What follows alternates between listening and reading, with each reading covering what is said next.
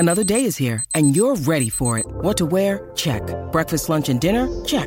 Planning for what's next and how to save for it? That's where Bank of America can help. For your financial to-dos, Bank of America has experts ready to help get you closer to your goals. Get started at one of our local financial centers or 24/7 in our mobile banking app. Find a location near you at bankofamerica.com/talktous. What would you like the power to do? Mobile banking requires downloading the app and is only available for select devices. Message and data rates may apply. Bank of America N.A., member FDIC. Look, Bumble knows you're exhausted by dating. All the, must not take yourself too seriously, and 6'1" since that matters, and what do I even say other than, hey?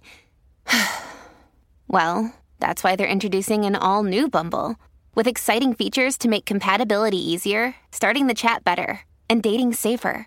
They've changed, so you don't have to. Download the new Bumble now. This is Optimal Relationships Daily, episode 933. What do I do if someone I love commits suicide? By Dr. Margaret Rutherford of drmargaretrutherford.com. Hello, everybody, and welcome back to ORD. I am your host and narrator, Greg Audino. Now, normally our posts all have an air of positivity or at least neutrality to them in regards to the feelings they elicit, but anyone out there who's been in a relationship, which is all of us, knows the pain that they can often come with. And sometimes that pain is the result of a loved one choosing to commit suicide. For as much as we love for you to leave these episodes with a smile, our biggest priority is to really help you through all the ups and downs that relationships may offer, preparing you for good times and bad. So, today, we will be discussing one of, if not the most devastating thing that could happen in a relationship and how to overcome it. Bear with me through this very meaningful post that we can only hope will touch many listeners who have experienced this. Let's get right into this together and start optimizing your life. What do I do if someone I love commits suicide? By Dr. Margaret Rutherford of drmargaretrutherford.com. Someone you love chose to end their life. The pain you're experiencing feels unbearable and unending. Maybe they left a note. Maybe you knew why they were in agony, struggling with inner demons or with harsh realities of severe physical or mental illness. Or maybe you didn't. Sometimes you're unbearably lost, sometimes angry, sometimes so sad you can barely move. You likely hate what they did, or wish there had been another way for them to cope with their struggles. Or you can't understand why they made the choice that they did. If you found them, that's further trauma that can bring nightmares or flashbacks of that moment and the ones that came in its wake. Therapy is often necessary because you need to talk about exactly what happened, what you saw, what you heard, what you experienced. Yet, you still have to put one foot in front of the other as you learn to live without them. Even people whose loved ones die unexpectedly, not at their own hands, often have to deal with anger. But with suicide, it's not just anger.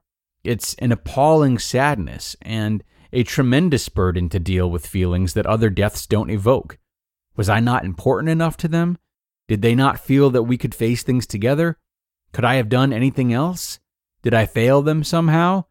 Am I to blame? If you had children together, the helplessness you feel may be even more potent. Your struggle with how to help the children cope. They'll often have the same questions that you did, wondering if they weren't important enough for the parent to keep living. They may also harbor deep fears about themselves, concern that they might inherit the propensity for suicide or the mental health issues that led up to it. It's vital to work through those feelings as you try to answer those questions. You were important. He or she could not face whatever plagued them. Some answers you can only find with time. So, what do you do? The answer is certainly not simple. Dr. Alex Lickerman gives us reasons why people attempt suicide, citing 6 reasons for suicide: depression, psychosis, hearing voices that will tell you to kill yourself, crying for help, impulsivity, a philosophic decision to die, and making a mistake, such as not realizing what taking a bottle of Tylenol will do to your body.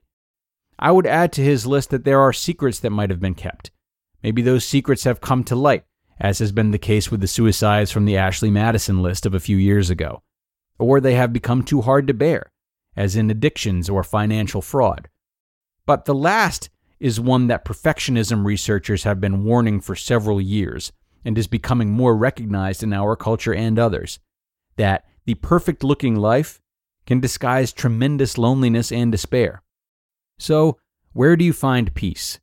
How can you find compassion when your loved one's choice has changed your life unalterably? How do you tolerate the guilt that you inevitably feel? It takes time to grieve, to work through each and every one of these emotions as 1 minute rolls into the next. Feelings will come in waves, receding and then washing over you again, dragging you into blackness, then recede once more. Your emotions will be mixed. Fear, anger, despair, bewilderment, all are normal and will likely come and go. You can get stuck in one of those emotions, however, and that is when you might need help. Nan's story might help. Nan's sister killed herself. They'd grown up in an abusive and chaotic home. Nan became a rule follower. Her sister was an alcoholic and fought many addictions. And yet, they'd always shared a deep bond. So, when Nan came into my office, she very eloquently described her confusion. She said, "I always knew my sister was there, as if she and I were holding an invisible rope. I would tug, she would tug back. We could get through anything. Now it's like she dropped her end. I tug on it and no one is there. No one tugs back. I don't know how to go on living. Do I keep holding my end? Do I drop it? Do I put it away?" Questions very difficult to answer, and her answers came only with time. If you have thoughts of hurting or killing yourself, or know someone who does, please don't discount them. There are many people who have never had these thoughts. Never. Tell someone who will listen and help. Your doctor, your pastor, a therapist, your partner, or a friend. There are crisis hotlines all over our country and in many countries, community mental health clinics whose job it is to respond to emergencies, and free health clinics available for those in need. You just listened to the post titled, "What Do I Do If Someone I Love Commits Suicide?" by Dr. Margaret Rutherford of drmargaretrutherford.com. Hey, it's Kaylee Cuoco for Priceline. Ready to go to your happy place for a happy price? Well, why didn't you say so? Just download the Priceline app right now and save up to 60% on hotels. So whether it's Cousin Kevin's Kazoo Concert in Kansas City, go Kevin, or Becky's Bachelorette Bash in Bermuda, you never have to miss a trip ever again. So download the Priceline app today. Your savings are waiting. Go to your happy place for a happy price. Go to your happy price, Priceline. Many of us have those stubborn pounds that seem impossible to lose, no matter how good we eat or how hard we work out. My solution is PlushCare. PlushCare is a leading telehealth provider with doctors who are there for you day and night to partner with you in your weight loss journey. They can prescribe FDA-approved weight loss medications like Wegovy and Zepbound for those who qualify. Plus, they accept most insurance plans. To get started, visit plushcare.com/weightloss. That's plushcare.com/weightloss.